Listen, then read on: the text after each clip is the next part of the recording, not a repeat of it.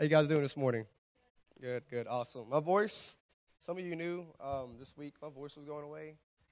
Wednesday I couldn't even really lead Bible study, so we had to combine freshmen and sophomores. But by God's grace, voice coming back. Not 100%, probably about 80%.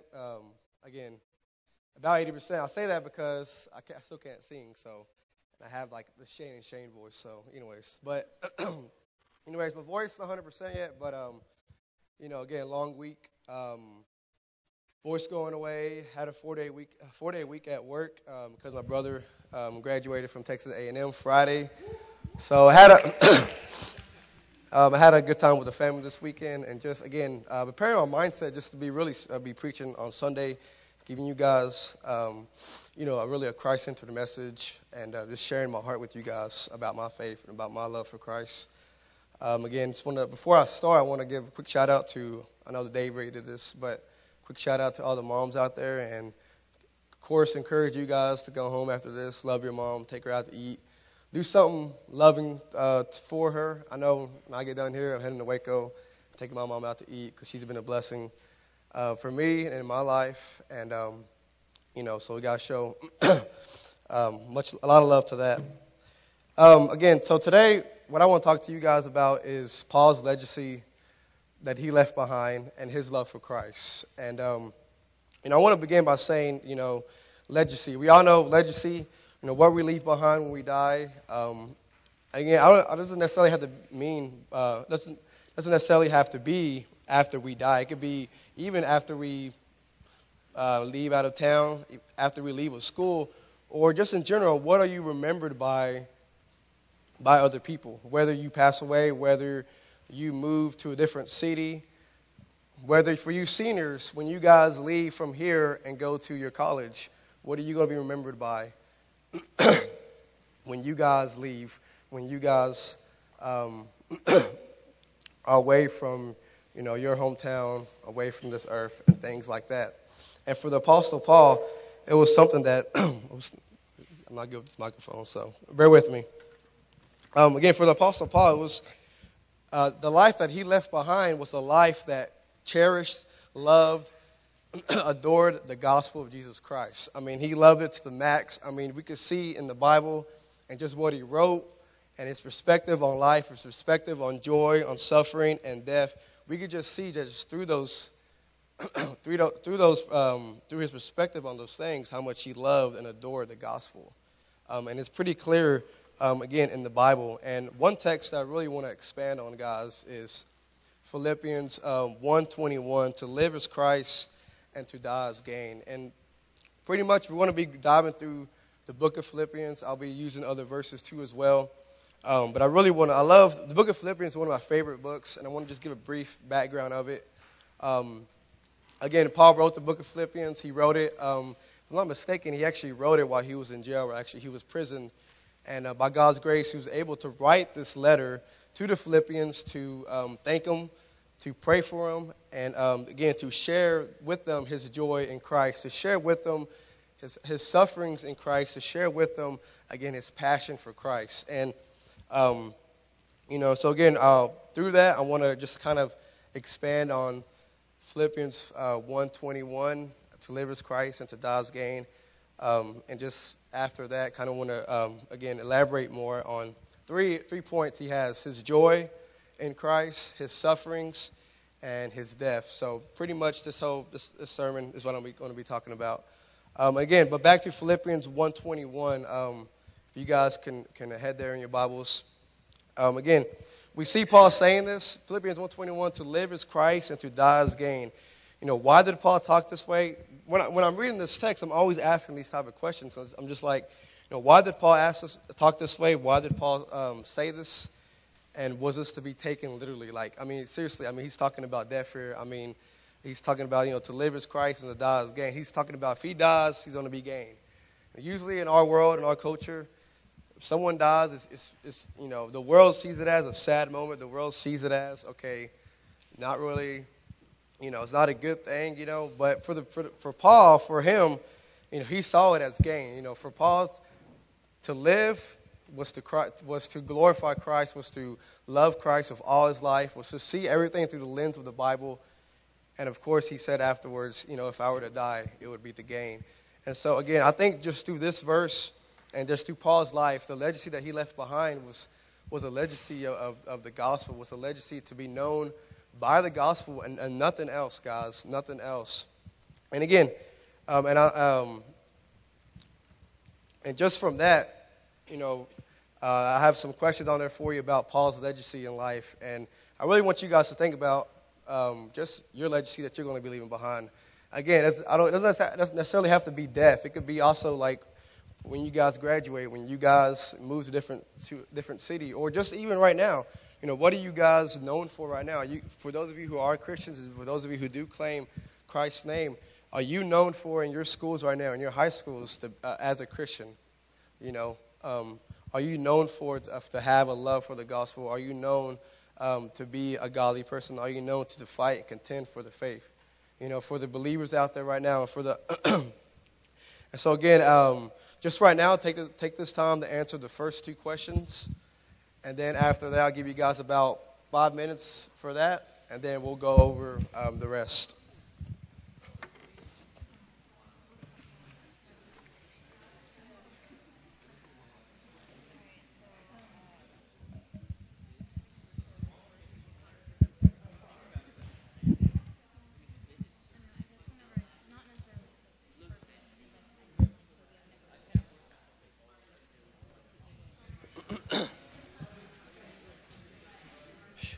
All right. I hate to interrupt, but for time's sake, we need to get going. Again, hopefully you guys leaders, hopefully y'all really expanded those questions to the students, really, and really got really deep into them. But again, like I was saying earlier, I really want to talk about three things in Paul's life that his perspective was just so totally different. And I can even say for some of us Christians, our perspective on joy, our perspective on suffering and death, it's not the way it should be. A lot of times we still view those in the lens of the world. We still view them, and we still view suffering, death, and joy with weak theology. Us as Christians, sometimes we believe that those things shouldn't happen to us, but those things are really things that we cannot avoid in the Christian life, and they're going to happen to us. Our joy will be taken away. We will experience suffering, and of course we will die. But again, Paul's life, he had a perspective on those things that it was just radically changed because of his mindset on Christ, because of the gospel just changing his life. And so real briefly, I want to just go over those things with you guys. And the first one is his joy.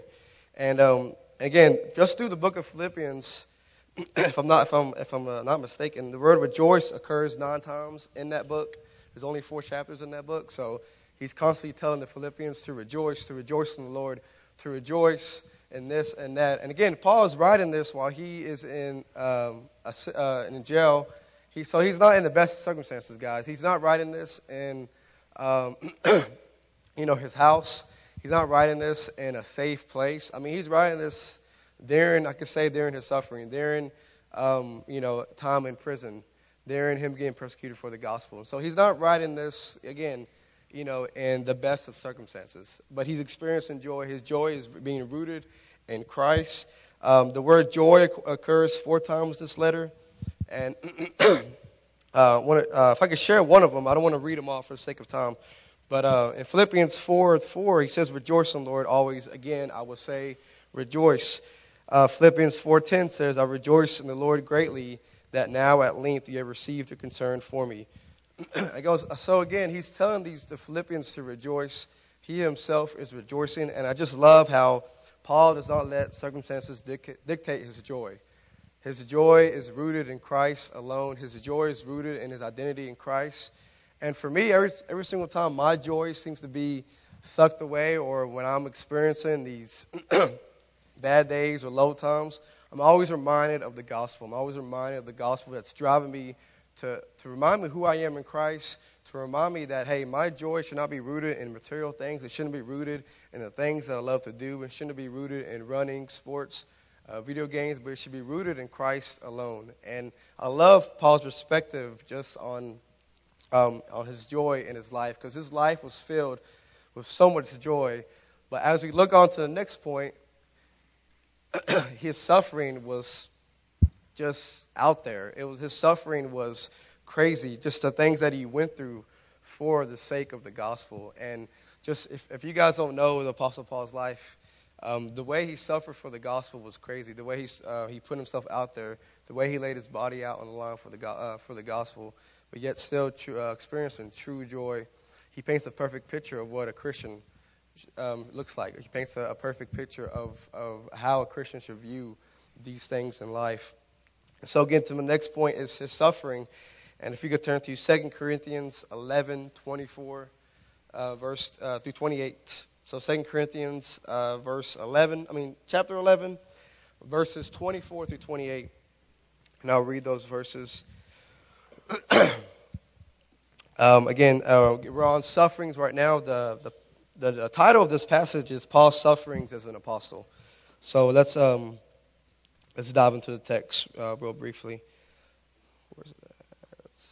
5 times. So again, he's talking about, he's just recalling the accounts of him suffering. He's recalling persecution that's happening to him because he's a Christian, because he's sharing the gospel, because he's loving the gospel. So again, 5 times I received at the hands of the Jews, less beatings and often their death. 5 times, my bad. 5 times I received at the hands of the Jews, 40 lashes less 1. 3 times I was beaten with rods. Once I was stoned. 3 times I was shipwrecked.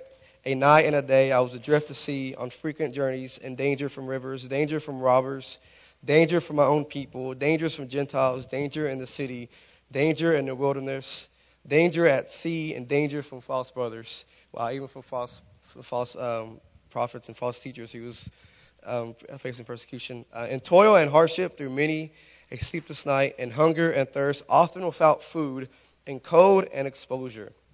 And apart from other things, there's a daily pressure on me of my anxiety for all the churches. So again, guys, that was just a list. I don't even think that was everything that Paul went through that he suffered for. That was just a list. I mean, not only was he physically abused, not only was he physically hurt, but also spiritually, emotionally. I mean, it says in the text he didn't have any food.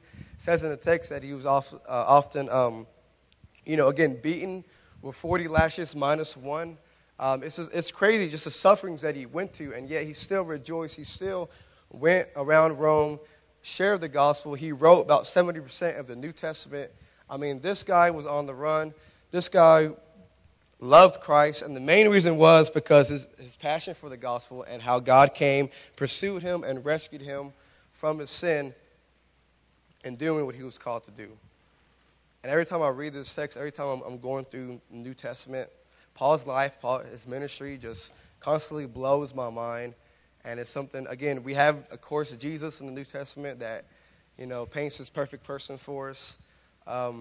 Again, we have Paul, who I like to say is like this mega Christian, who paints the perfect picture of what a Christian striving for godliness should look like, and how we should represent that, and how he paints that picture for us. And again, so just his sufferings and just the way that he viewed those sufferings, the way he viewed them in the Christian life, and how they're coming for everybody. Of course, not in that sense. We're not going to get, nowadays, again, in the U.S., we're not going to get beaten. We're not going to get, like the things he was talking about. But there are other ways where we go through trials, maybe getting made fun at school, maybe, losing your job, or other things. But there's different ways of suffering, guys, that we're going to go through, that God is going to bring to us for the sake of the gospel and because he loves us, to discipline us. And so, again, we see from the scriptures the hardships Paul endured for the sake of the gospel. And it didn't really matter to Paul that he was in prison, slandered, and facing possible execution as long as the saving gospel of Christ was getting preached. And I pray just through his sufferings and through his joy that you guys see that, and that just drives you guys, compels you guys for a greater sacrificial love for the gospel of Jesus Christ. And the last one, death, and I kind of already talked about a little bit of this one, but again, as we see in the text, to live is Christ and to die is gain. Paul's mindset on death was just different than what the world thinks. I mean, nowadays, if you go up to an unbeliever or even a Christian and say, hey, I'm not afraid of death, they're probably going to think you're crazy. They're probably going to think you're crazy because we want to live on this earth. We want to do as much as we can on this earth. But to the world, it's like, to them, it's different. The perspective is different for them. And Paul had a different perspective on death. He said, again, to live is Christ and to die is gain. So for him, dying was gain because all he was living for was Christ. And you notice in that verse, he doesn't boast about, what he did on earth. He doesn't boast about his education or how popular he was or anything like that. But it was just all about Christ. To live is Christ and to die is gain. What does that mean to you guys? Can we say it with just like Paul, with genuineness? Can we say it and mean it? Or for us, not that we may not even be afraid of death, but are we actually living for Christ?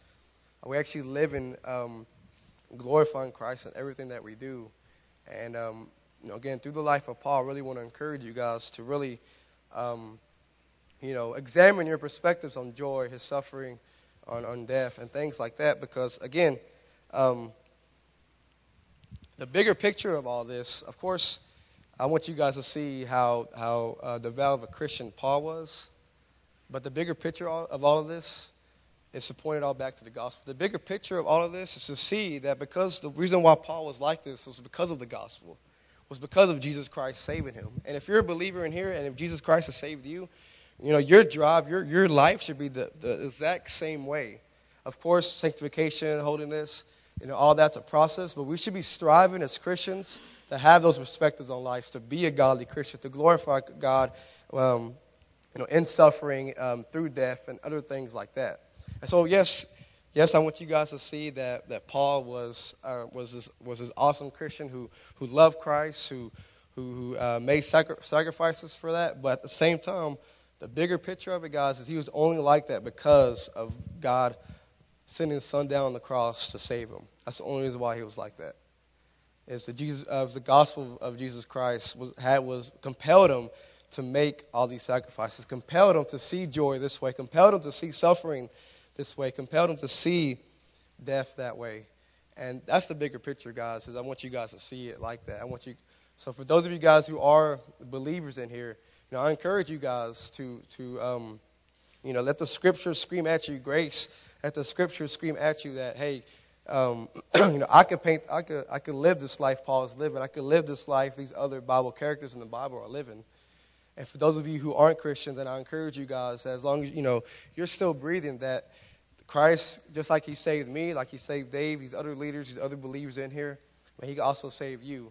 And so I pray that for the unbelievers in here that, again, Christ died for the ungodly. Christ died for sinners to save you from the wrath of God, to save you from your sin. And I'm telling you guys, there's no better relationship than that. And so, again, as I close this message out today, I want to share one more verse with you guys before you guys go through the last 3 discussion questions. And that's 2 Timothy 4:7. Really good verse. One of my favorite verses. Paul is saying this. 2 Timothy is probably the last letter that Paul wrote. But this is what he says. I have fought the good fight. I have finished the race. And I have kept the faith. And let that be every believer's prayer in here. Let that be what every believer says when that person's time is up, when God is finally calling you. And again, I just pray that we could, as believers in here, that we keep fighting the good fight of faith, that we could be armed, because this the Christian life is not for the unarmed. You have to be prepared for it, guys, to fight and persevere. Next, he says, I have finished the race. Paul persevered to the end. Paul endured the race. Just like someone finishing a marathon, they're enduring to the end, not letting anything entangle them to slow them down. And Paul did that. And finally, he said, I have kept the faith. He kept the faith of the one who rescued him from sin and darkness. And it's just a glorious thing of Paul's life. And again, the bigger picture of it is the gospel, guys. And I just pray that you guys can see that. You guys can be encouraged by that. And I'll close this out in prayer, and then you guys can finish the last 3 discussion questions. But thank you guys for thank you, Dave, for letting me speak. You guys have been awesome. And let's close it out in prayer. Dear Heavenly Father, we thank you, Heavenly Father, for first off, Mother's Day, Father. Again, I want to pray for the mothers out there, and I just pray that you'll continue to bless them. You'll continue to give them a love like no other, to care for their children and just other people. God, for the message tonight, and I just pray that it can encourage the body of Christ to really just examine their life, really examine their legacy, really examine their perspectives on joy, suffering, and death, God. And I just pray that, again, Father God, that it could be real to us, something that we could take seriously. And, again, for the believers, that we could just let the gospel drive us to that end, God. And, Father, I thank you again for constantly pursuing us, constantly calling us to your name, constantly wanting to get to know us, as surprising as that sounds, but that you love us, God, and that you sent your son on the cross to die for us, that you sent your son on the cross to so we could be reconciled to your name. And, Father, there's just no better thing just to have a relationship with God. There's no better thing than the gospel of Jesus Christ. And just pray for people in here who aren't Christians that, Father, you could pursue them, you could woo them to the faith, God. And, again, Father, thank you again for your grace and for your love, and just for constantly lavishing your grace upon our lives. May we not see you for anything than what it is, and may we love you and cherish you. We pray all these things in your precious name. Amen.